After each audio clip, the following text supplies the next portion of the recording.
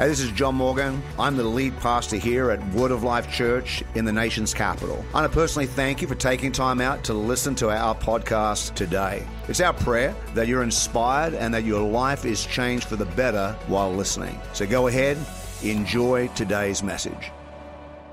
I get to do this with my very gorgeous and beautiful bride, Dr. Anna Rebecca Morgan. Yay.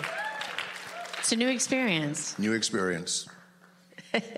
We're going to be with you for the next couple of weeks together as we go through this series, Heart Matters, talking about all things relationships, how we live together in our homes as Christian families. And so we're so glad to be with you up here together. This is going to be fun. Our story began 17 years ago, and we got set up on a blind date. Kent Muncie, who pastors in Chicago, is a good friend, and Anna was in Sydney with their church at the Hillsong Conference, and I was in Sydney with our church at the Hillsong Conference, and we were hanging out down in Sydney. Yeah, sort of. So his birthday always happens to fall that week of this conference, and so we decided, okay, it's day 5 of the conference. We're going to just skip out on that night, that session, and go downtown and celebrate his birthday. We were done. We were done with the sessions. I was done on the Tuesday, but I hung in. Right. Yeah. So anyways, we go downtown, and I get down there and realize it's literally just the three of us. It's me and John, who I knew. We were sort of acquainted, but not really good friends. And Kent, who's my brother. And so we get down there, and it's literally 5 minutes. We're at Sydney Harbor. It's beautiful. We get down there, and Kent's it's his birthday. And he's this is his birthday party. He's I'm really tired. You know what? I'm just going to go back to the hotel. But you guys should just go have a good time. It's at 5 o'clock at night. Yes. So we went out on Sydney Harbor on this boat. I took her on a harbor cruise. You did. It was very romantic. Woo! Yes. And she was a part of a large church. Anna was on team at a church about 15,000 people. And I was in a large church in Seattle, about 8,000 people. And when you're in a mega church like that, you're in a goldfish bowl. You can't move without somebody noticing. And I was sort of interested in Anna.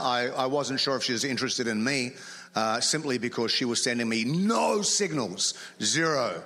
Not one, not even a bone, nothing, no signals at all that she was interested. So I had no idea. I was totally in the dark. But I could never find out because we're in these large churches, and whatever event we went to, I remember being at one conference, I just turned, she wasn't even at my table. She was at another table, and I just turned and said, "Hey, how you doing? Good to see you." And then somebody come up, "I can't believe you were hitting on Anna like that." I was like, "Bro, I just said hello." It was, so we were in Sydney where no one knew us. And this was my opportunity if I was ever going to make a move. You swooped, babe. What's that? You swooped. I swooped. Yes. I literally, when I found out she was interested, I literally did the, "Oh, I'm tired like Kent," and put my arm around her. It's like that. Hey, it worked. It's an oldie but a goodie. And then 18 years later, here we are, which is great. Ephesians chapter 5 is where we're taking a lot of our thoughts from. We're going to focus on one verse today. Ephesians chapter 5 verse 31 says, "Therefore a man shall leave his father and mother and hold fast to his wife, and the two shall become one flesh." We want to talk about relationships today. Our message series is called Heart Matters. Let's pray. Lord Jesus, we just come before you today. We thank you for your presence that has been so evidently felt in this house. And God, our hearts are open. We're ready to receive your word. And God, we pray that as we hear it, that you would change us, that you would transform us from the inside out, God. Make us more like you. In Jesus' name, amen. Amen. Amen. If I talk about relationships, we're going to go back to where it all began in the book of Genesis. And we find that in Genesis, God creates man, creates Adam. And he's in this zone where he's creating stuff. And pretty much everything he creates, he's happy with. He creates planets, just let there be light. And then there's light, and he's that's good. And then he's just, valleys and mountains. He's just creating stuff. Everything he's just speaking into being. He likes it. He creates it. Creates man. and then has man tilling the garden, and has daily communion with man. And at that point, God has a monopoly on Adam. You may hear people say, well, I don't need anybody else in my life. It's just me and God. That's all I need. Well, God had a monopoly like that with Adam, and God looked at that monopoly, and God said, that's not good. God said, it's not good for man to be alone. I will create a helpmeet for him. Community and relationship and marriage and partnership is a creation from God, because it's not good. We are not good on our own. And so in the book of Genesis chapter 2, verse 23, the man said, this at last is bone of my bone. Like, this at last, thank the Lord, he's saying, is bone of my bones and flesh of my flesh. She shall be called woman, because she was taken out of man. Therefore, this goes back into the verse that we were just reading out of Ephesians, a man shall leave his father and his mother and hold fast to his wife, and they shall become one flesh. So the very, very first marriage in the Bible culminated with this principle in play. The two individuals shall become one flesh. God created family. God created community. God created relationships for us, because we are better in community. We are better in relationship. We are better with other people. So man moved from not good to great in one move of God of creating Eve for him. And there are 4 benefits that come out of relationships, quality relationships. Ecclesiastes chapter 4, verse 9 to 12 says, 2 are better than one. Everyone say better. 2 are better than one, because they get a good reward for their toil. So the first thing that's promised to us is success. That you are going to be better in relationship than you are on your own. Because the other person is bringing their gifts, they're bringing their talents, they're bringing their abilities, they're bringing their strengths, they're bringing themselves into that relationship. And I've got to say to you, after 17 years of marriage, that I am definitely a better person than I was before I was married to Anna. That she has enriched my life. She's made my life better. I am, I think, more successful in me. Not just in what I'm doing in life, but I'm more successful in just me as John Morgan, as a person. Then the scripture says, for if they fall, one will lift up his fellow, but woe to him who is alone when he falls, for he has no other to lift him up. And so the second thing that's promised is support. That when you're going through a hard time, when you're going through a difficulty, when challenges come, how many of you know you don't have to get too far for a challenge? How many people are in a challenge right now? So you know what I'm talking about. And so when you're walking through tough times, doing that alone is very, very painful. That's why God created community. He created a relationship. He created marriage. He created the church. So we would have support when we walk through the hard things. Again, if 2 lie down together, they keep warm. But how can one be warm alone? There's a great scripture for single people, if you want to use a pickup line and use the word of God at the same time.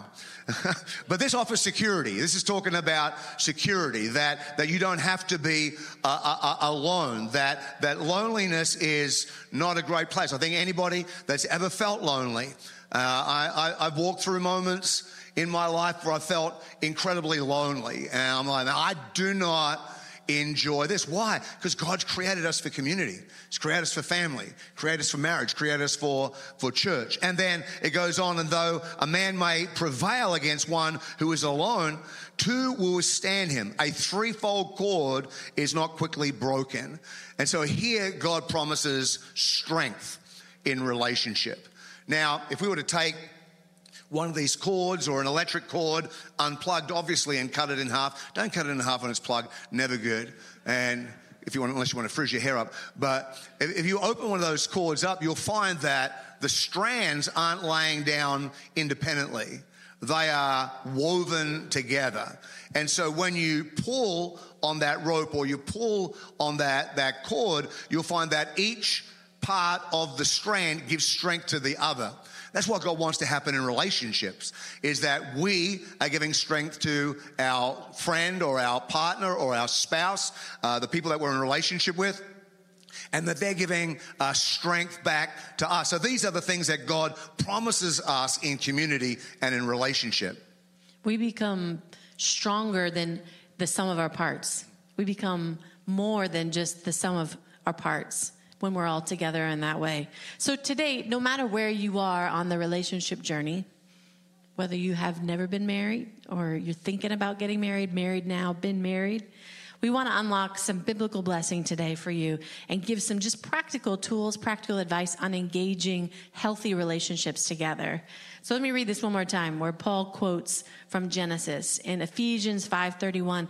Therefore, a man shall leave his father and mother and hold fast to his wife, and the two shall become one flesh. So we're going to dig deep into this verse in the next couple of weeks and look at these three components of what that means. We're going to look at leaving, holding fast, and becoming one. So the first one is leaving. And this is an important principle. In Genesis chapter 12, verse 1 to 2, says, now the Lord said to Abraham, go from your country and your kindred and your father's house to a land that I will show you.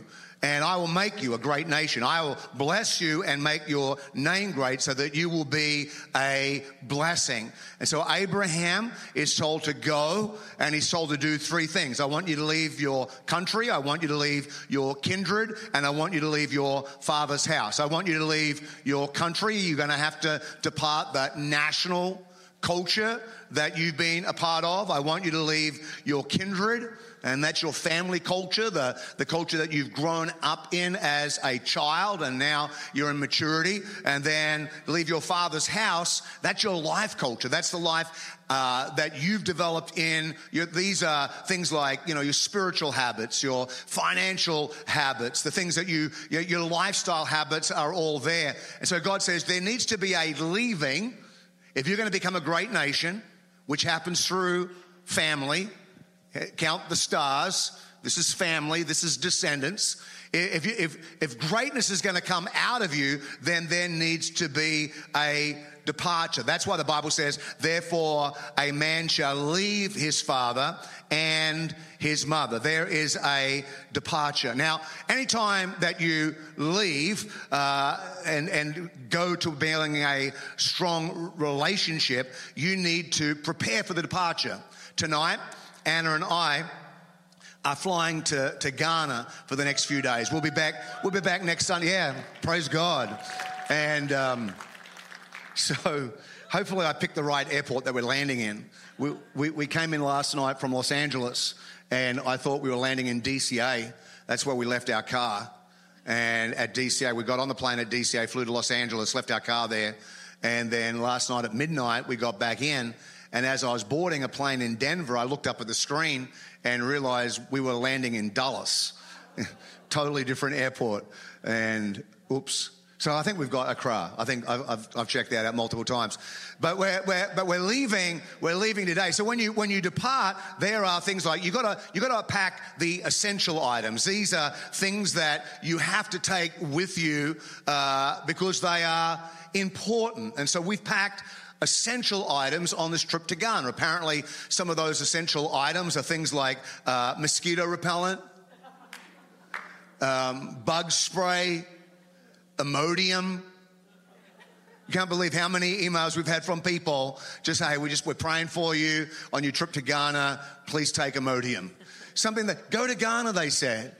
It'll be fun, they said.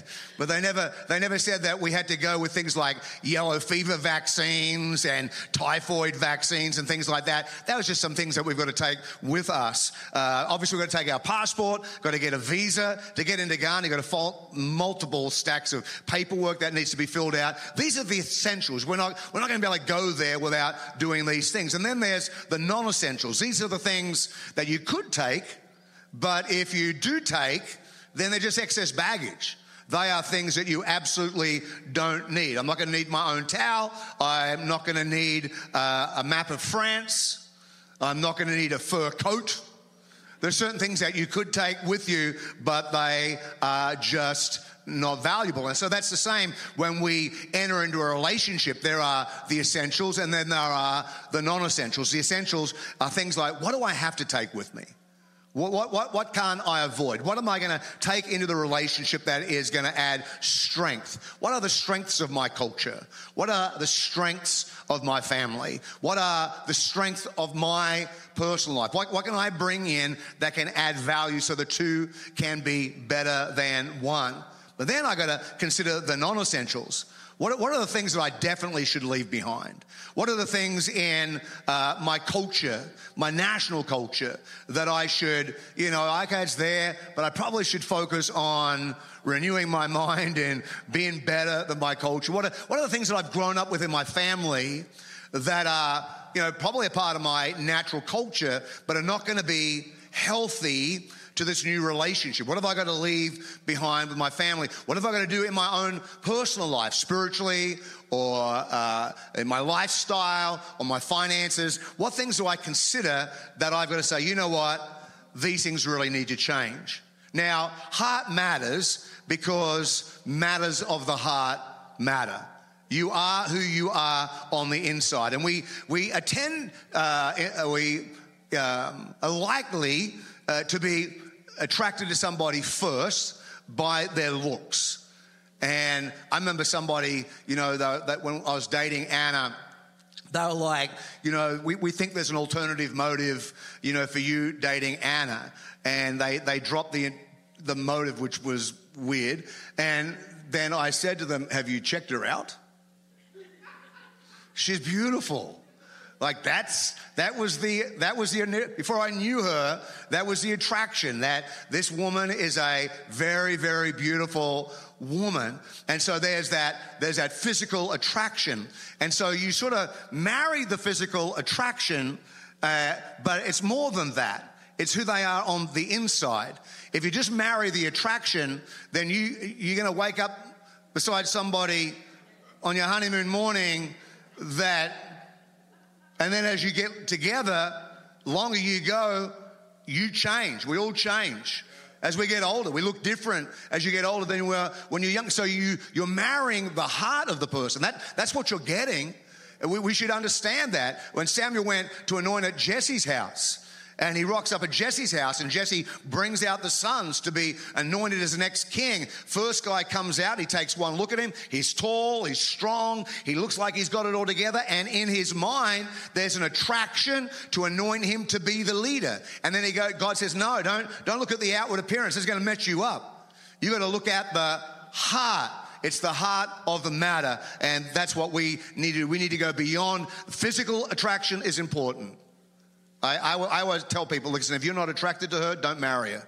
Life is going to be hell. You need that physical attraction. But it's more than that. It's not just that. It's a part of who you are on the inside. It's not just even the heart matters, because you're not just marrying an individual, you're marrying their whole world. And I think something we don't realize a lot of times when you get married young is that's the case. If you're thinking about getting married for the first time, premarital counseling is so important because it can help you navigate some of those things that you don't realize are potentially going to be challenges along the way, or things that maybe you need to let go of and leave behind, because you're marrying someone's whole world. You're marrying everything about them. And having those conversations right up front is a really smart thing to do. I think especially if you're thinking about getting married for a second time, there are things, even more complications. The older you get, the more baggage, the more stuff you have that you're going to need to talk through, you're going to need to navigate through. And then even when you get married, there's things you don't even realize are going to be a thing. They just sort of arrive out of the blue. They just show up. And you've got Where'd that come from? Right. You've got to figure those things out as you go. Things that were hiding in the background of your life. Right. And there's going to be things that are like, oh, this was a great bonus. I didn't realize this was going to be the case. Let's keep this. But then there's going to be other things that are non-essential that we're like, okay, maybe we'll leave those. She found a lot of those behind.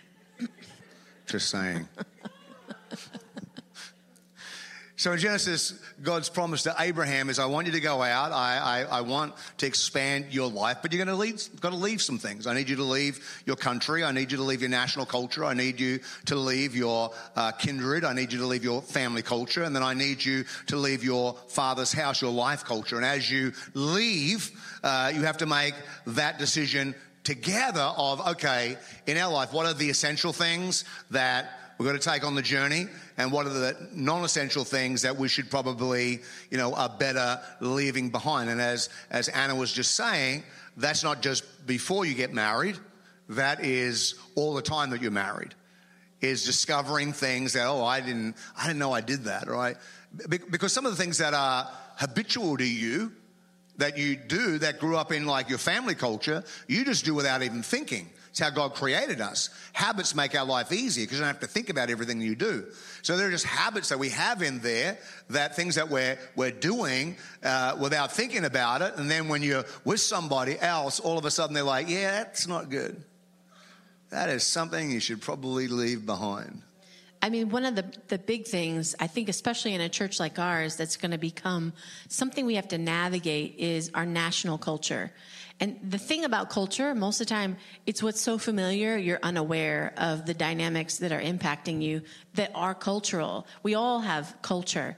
And John and I, we have a cross-cultural marriage.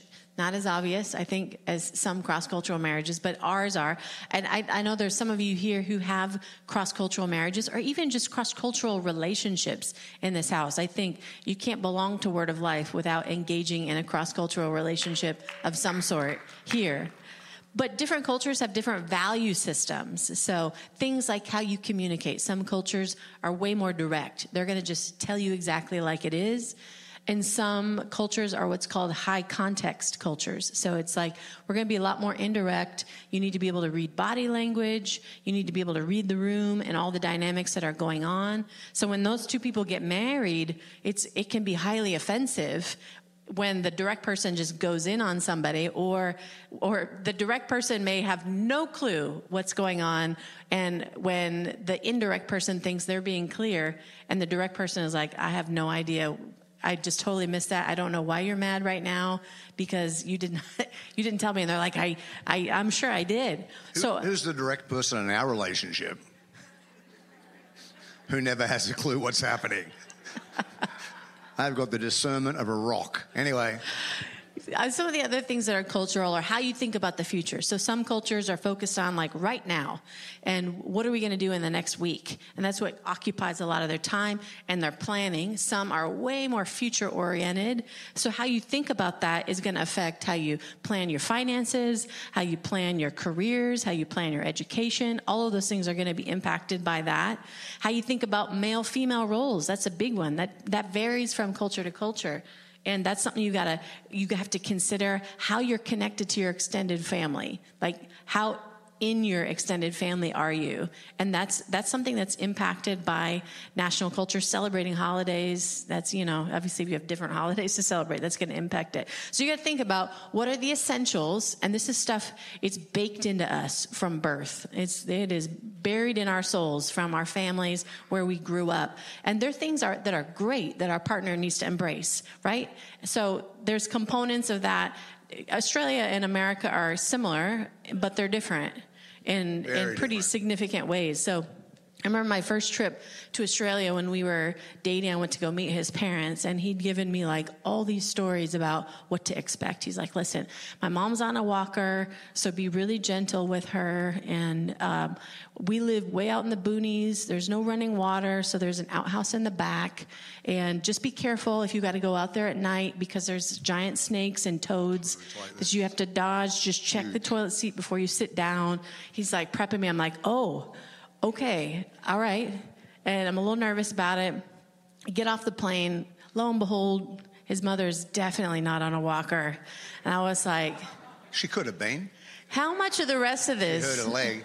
...was just absolutely untrue. Turns out, there's no outhouse. It's just like a normal house. City. It's like in the city. So then, like meeting his like parents' friends, and we sat down around the dinner table to pray, and his dear friend Pat McAuliffe. Pat's probably in her 80s. Yeah.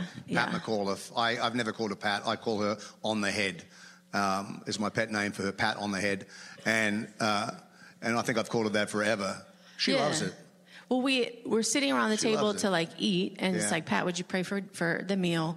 And she goes like, Dear Jesus, and then thank you so much for this food. And then I'm like, it's Pat, Lord. And he's like commentating on her prayer, like making sure that God understands. And she's just giggling. And she's like, God, we just thank you so much for your provision for this food. Pat McCall, Lord, it's Pat. God, we just pray you would bless it. Yeah, I know you haven't heard it for a long time. Nourish our bodies. And I'm like... She's at my mum's house. She's got to pray today. I've never experienced anything like this, right? As Americans, we're not like super serious, but we're relatively serious. But in Australia, it's like just humor is the coping mechanism for everything. The more we love you, the more we make fun of you. Right. It's not disrespectful to like make a joke with somebody. They're laughing with you. It's like, here's how, this is like a sign of affection. But that is one of those things that's good to leave behind too. We in Australia, we call it taking the mickey out of you. And we'd say the more we love you, the more fun we make of you. And the basis of that, while it's fun and laugh and it's enjoyable and stuff like that, the basis of that is not healthy. And that's something that needs to be left behind, because the basis of taking the mickey out of you is I'm not going to allow you to think you're that great. And I'm going to bring you down to my level. I'm going to level the playing field out. You think you're great. You think you're amazing. I'm gonna pull you down to my level. That's what it's intended to do, and that's not a good thing, because how that plays out in Australia is if someone's incredibly successful, if they're wealthy, they're doing great at sport, we call it the tall poppy syndrome, that we want to chop you down to our size. You think you're that great, you're not that great, and we'll use words or different things to be able to pull you down rather than celebrate you. And that is maybe Australian culture, but it's not God culture. It's not healthy culture. God has called us to elevate people and to celebrate people and champion the cause of somebody else's life. And so that's one of those sort of like national Aussie things that I think is incredibly useful to leave behind. It's something, and I think just examining our culture continuously and saying, okay, what needs to be redeemed by the gospel? What needs to be changed and transformed? It's going to be very familiar to us. So a lot of times we don't even recognize it, but we have to look through that lens of what is kingdom culture and how does this fit in? And the things that are great, like the joy and the celebration and the sense of fun, all of that, I needed to embrace that, because that's something we needed to keep. And especially after being widowed, I was kind of serious by nature. Probably my personality is kind of serious. So I needed that to kind of lift me up and balance me out. But at the same time, there's components of our culture that we got to let go of and say, okay, maybe it needs to be transformed by the gospel. It needs to be transformed by Jesus. And God will take that out of your personality, that fun thing. He definitely did that here's what I'm convinced. This is what I think happened. So Anna obviously has got her doctorate in missiology from Fuller Theological Seminary, and her mother has got her doctorate in clinical counseling. Is that the right word for it? Psychology, clinical psychology from Wheaton. She got her doctorate. And then her dad is doing his doctorate in theology from Trinity. And so these are, her grandparents are brainy. She just lives, her whole family is just brainy. And I think God looked at them and thought, oh my gosh, that poor family, they're really brainy, but they are really boring. And so then, here I am to save the day. That's right. Pretty much. But that's also a piece of it, is you're marrying a whole family. Yeah. When you get married, you're marrying into family culture as well. So when I was 20 and I got married, I thought I'm marrying a man. I thought I'm marrying an individual, and this is the person I'm marrying. But in reality, you get a whole bunch of people that come along with it, and a whole bunch of family dynamics that come along with it. And you know what? You don't realize you're doing this. You cannot rebuild the house that you grew up in. You can't reproduce the people who were in your house when you were a kid, but subconsciously, that's the only experience we've had. So when we try to build a home, we start doing the exact same things that we experienced when we were a kid. And how we parent, how we organize a household, how we run things is very influenced by what we grew up in, even if we're intentionally saying, I do not want to do it like that. So when you come in, sometimes if you haven't had these conversations, you have two different people who had two different experiences who are trying to build two different homes, and you don't realize that you have two different visions for what a home is like. So when you're thinking about essentials, you got to talk these things through and say, okay, what was great things about my family when I was growing up that I need to keep, that I want to make sure that those are still part of it? And what are things that maybe we can let go of? The negative things that we don't want in our household. And as we set a new generation, we start a new legacy. But for us in our family growing up, we did holidays big, especially Christmas. I don't know if it was like my mom, because she grew up Jewish and didn't have Christmas. She was like overcompensating. I don't know. But it was like we did everything Christmas. And so I came in with that culture of like, when we celebrate, we do birthdays big, we do Christmases big. And this was a piece of who we were. And we didn't do Christmases big. I growing up with my parents, and Christmas is in summer and it's filthy hot in Australia, and Santa has to rock up in board shorts and flip-flops, and so I remember for years, all the time I was at home from maybe 15 on, we would just decorate a plant, like a potted plant. We'd stick it on a table. I'd get some tin foil, wrap it around the plant, and we'd throw a present under there. That was Christmas for us. Now, when I got married, I started to develop traditions, and my Christmas tradition, family Christmas tradition, is that I have a new tradition every year. That's sort of my tradition, that we don't have any traditions. We do that traditionally. One year, when we were first married, our tradition, we went down to, was it the dollar store or somewhere like that? Went to the dollar store. We had to buy another person a gift at the dollar store, but we weren't allowed to use our own names. I don't know why I thought this was entertaining, but I thought it was. So I'd have to yell out to Anna, "Beryl! Hey, Beryl!" And then we'd have to use different names. But that was our tradition back then. It's not ours now because we've used it. Just one time.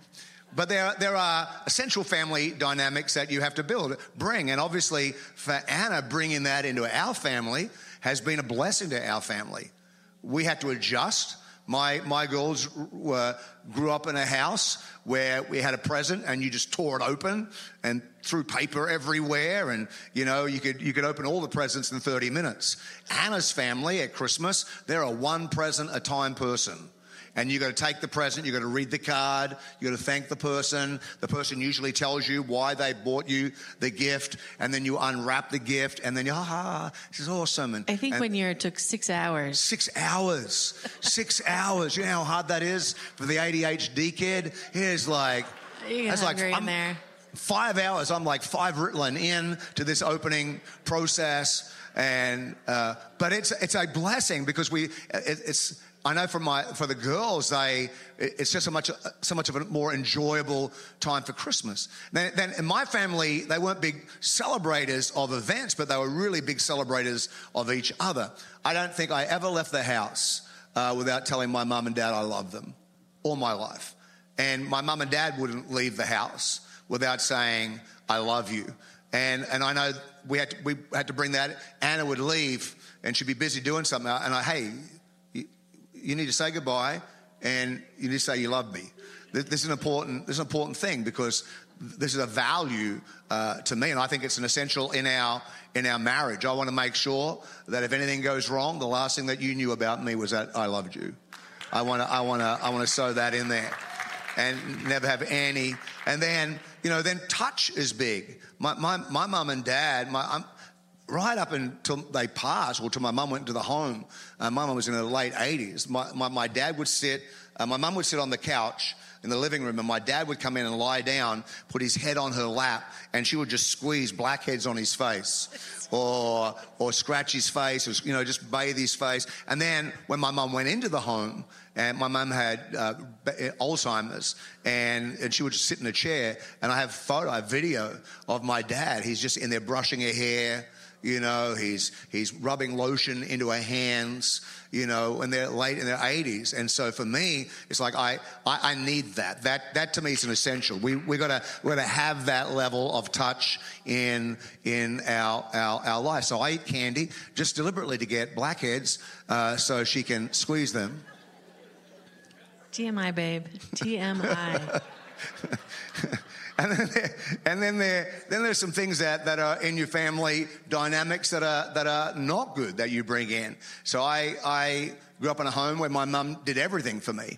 I was the baby of the family. There's a 10-year gap between my sister and I, and so I pretty much grew up as the baby and the only child. And I was a mummy's boy. My mum loved me. You can't blame her. And she would do everything for me. I was shocked when I left home to realize, what? The angels don't wash my clothes? I thought it was your right to just leave them on the floor right there and angels would swoop in and take them, and found out that was my mother. And I think I was still getting my mother to do my laundry in my 50s. We went there on a holiday. Oh, 100%. And yes. I bought a bag of laundry and my mum's like, I'll do that for you. Every time. Every time. And that's what should happen. It's a family that's an essential for a son and a mum in there. But then, so for me, I was married nearly 20 years. My first wife had a breakdown, made a decision, I want to be married to you, I don't want to be in ministry, I don't want to live in America, and she left and went to New Zealand, left me with 3 girls, Shariah, Chloe, and Brooke, and so I become a single dad. So now my family culture is I'm a single dad, and I'm trying to cope with 3 daughters. 2 are early teens and one's just a child. And so trying to navigate that. And so our family culture got a little crazy. Single solo dad, youth guy was a little crazy. Anna, she described our house. What was your description of our house in Seattle? I think when first time I came in there, it was like sort of frat house meets little girl party.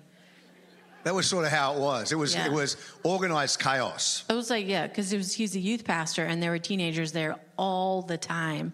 So it was like a permanent setup of like card games on the table, permanent pool table or ping pong table set up in the living room. We moved all the furniture and pushed the furniture against the wall so we could fit the ping pong table in the living room. And then Brooke would like ride her bike around the house. What would Jesus do? It's crazy. And then we had this, again, like I'm working at the church, got a big ministry, so just trying to cope. And so our laundry pattern went something like this. If it was dirty, it was on the floor in the laundry.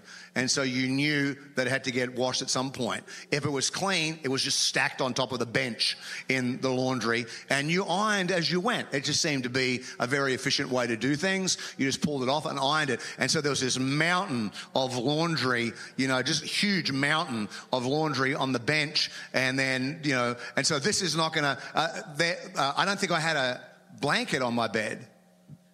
I think, because I like it hot. I like to sleep. I like the temperature at 73. I don't really like. It was just a mattress. And my youngest daughter, Brooke, she's like 4 or 5 then. She would sleep in my bed every night.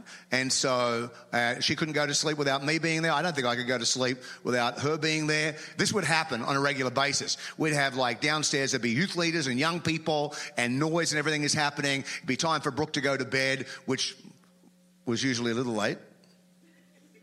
I have to admit, a little late. That had to change when we got married. Yeah, he didn't understand that children had to go to bed early. I thought they went to bed when the party was over. And so I would say to everybody downstairs, hey, listen, I'll be back in a minute. I'm just going to take Brooke. She needs to go to bed. I'm going to put her to sleep and I'll be back down. And so I'd take Brooke up to the bedroom. She'd lie down. I'd cuddle into her. And she is just unbelievably cuddly and awesome. And so I would cuddle in and she would go to sleep. And inevitably I would just crash out and go to sleep. And we'd wake up the next morning and I'd walk downstairs. All the doors are open. Music's still playing. All the lights are on. People just let themselves out. They didn't close anything down. And so how many know that's not something you can bring? That's one of those things that, like, the daughter in the bed with you every night is not going to be great for a healthy marriage. And so that was like a thing that we needed to leave behind. And there's all sorts of things. Anna's love for pillows. Like, I didn't have a sheet. I think I had 1 pillow on my bed. Yeah. Anna has like 30 pillows. But she's not one of these people. Now, to her credit, on the pillows, I'm going to be honest, some people are like, the pillows are up there and you go to bed, you throw all the pillows off and you just sleep with 2 pillows. That is not Anna. There are 30 pillows on the bed. She's sleeping with 29. I've got one. I have one pillow that I'm allowed to have. I'm rationed with a pillow, and she has the Great Wall of China backing her up. But I like an ordered house. This is just, it's my personality. It's the way I grew up. So obviously we had to do some adjusting when we got married. But not just that, because I was coming into a family, and it had been John and his 3 girls for a couple years, just them on their own in this world. And, here I'm now introducing person number 5 into this family. And so, we had to do some research. Okay, what's it going to look like to blend a family? And I think when you're blending family, you have to think this is more of a crock pot than a microwave approach. And you got to have your expectations set that this is going to take a long time. It takes a long time to make a household, a family in these scenarios. And so we did some research and did things like we would make rules together, as we were coming up with, okay, what's our household going to be like? How's this going to work? We would plan that together, but when it came to enforcing the rules or the discipline for the rules, that came from John as dad in the household. And blending the family, here's a crazy thing. I'd been in ministry for a very long time, and I don't think I'd ever given anybody in church a book on step parenting. To be honest with you, before we got married, I didn't even know they existed. And I get that. Like, marriage is great. Divorce is horrible. There's nothing great in divorce. There's nothing great that comes in. It's a horrible thing to walk through. It's painful. It's hurtful. It has its challenges. It's a pain that never ends. When Rich died, Rich has gone to heaven.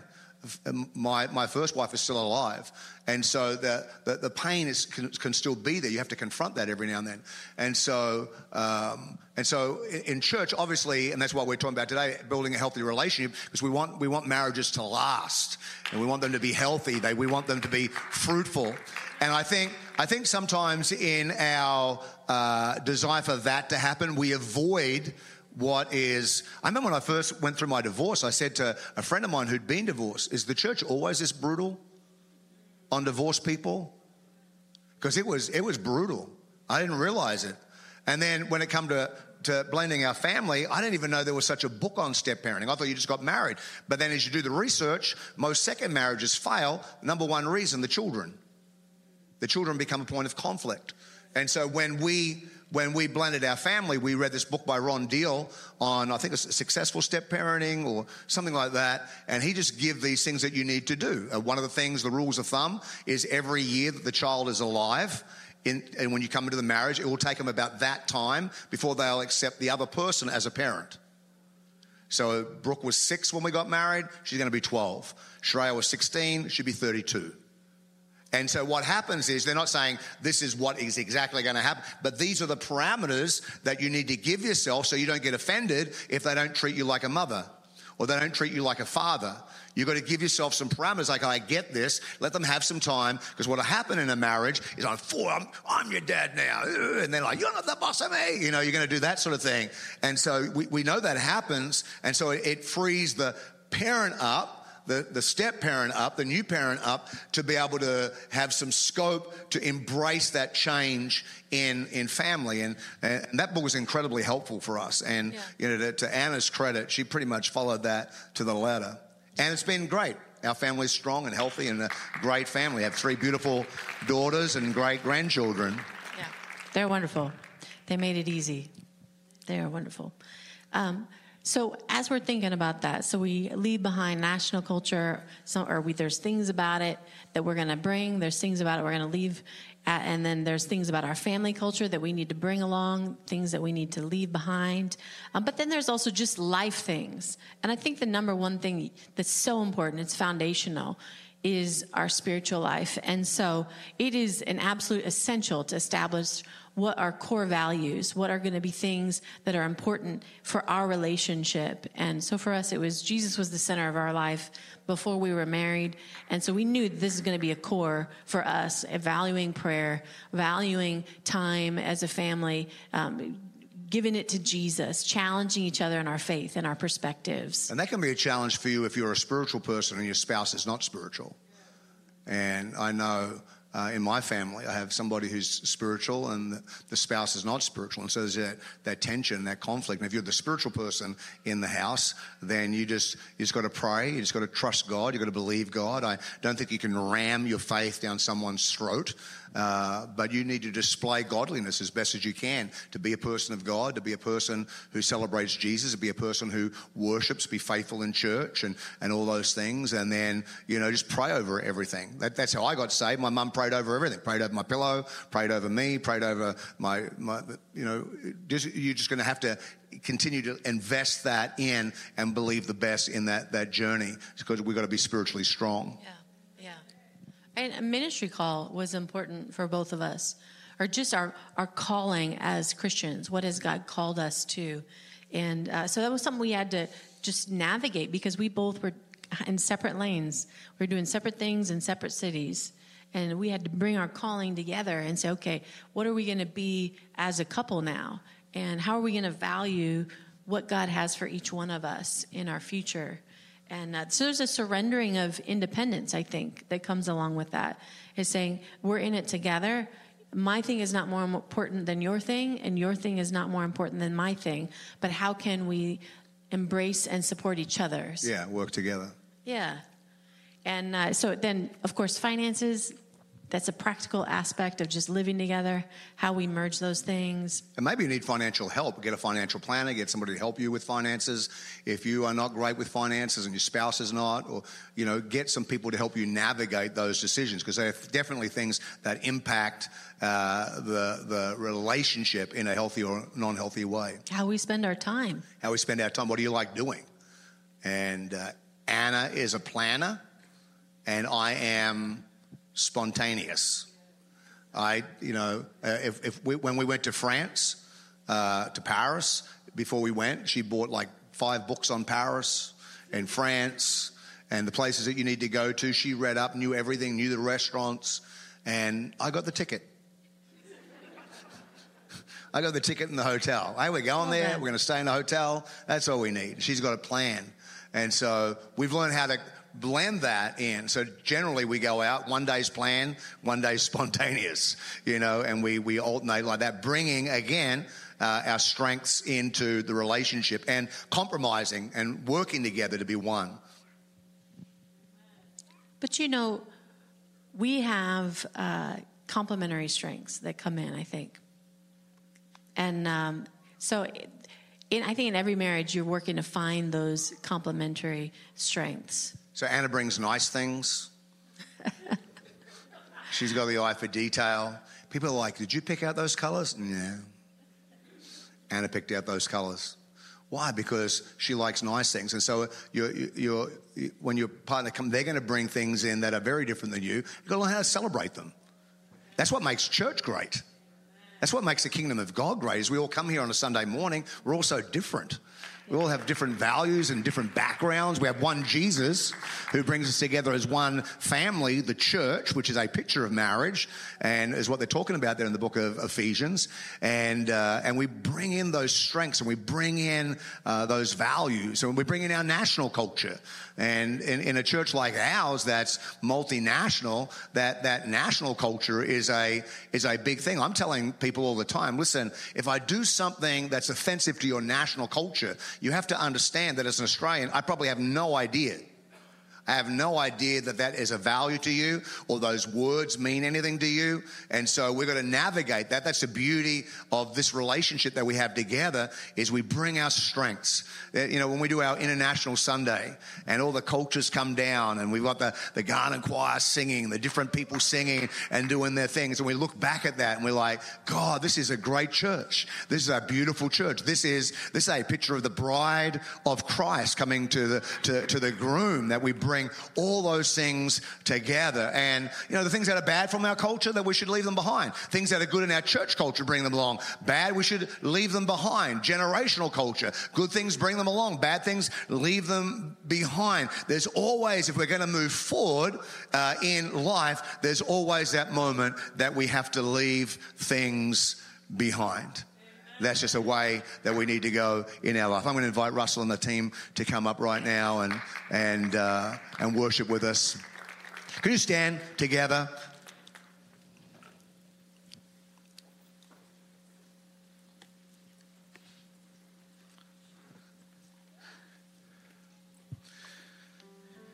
In the book of Ephesians, because they're talking about the two leaving, becoming one, it's in the context of the community of God. It's relationships, it's about marriage, and hopefully some of these things will help you get maybe just one aha moment for you in your marriage of like, okay, this is an area I need to work on, or this is an area I need to strengthen. Hopefully today you don't walk out of here with an aha moment. That's what my partner needs to do. Like, she needs to do that. He needs to do that. No, not talking about changing them, talking about changing you. It'll change you from the inside out. Your heart matters. So hopefully today you're going to pick up one or two things as we go through this. It'll help you and enrich you in your relationship, make you a better spouse, make you a better future spouse for all you single people that are you're single and ready to mingle. You know, that God can help you. Those of you that have walked through hurt and through pain in relationships, we're praying next week. We're going to be ministering to you and praying for people and believing God to bring health to brokenness, because a whole you is always going to be a better you. And as soon as you enter into a relationship, you're opening yourself up to hurt. You open yourself up to the potential of being hurt. And then what happens is when you get hurt, then you shut down, your heart gets wounded and broken, and then it's harder for you to engage in relationships around you. Not just in with your spouse or your partner, but with other people around you. And so I believe that God wants to help. God wants us to be healthy on the inside. How many people know that God wants us to be healthy on the inside? And a healthy you is always going to be a better you. It's always going to be a better you.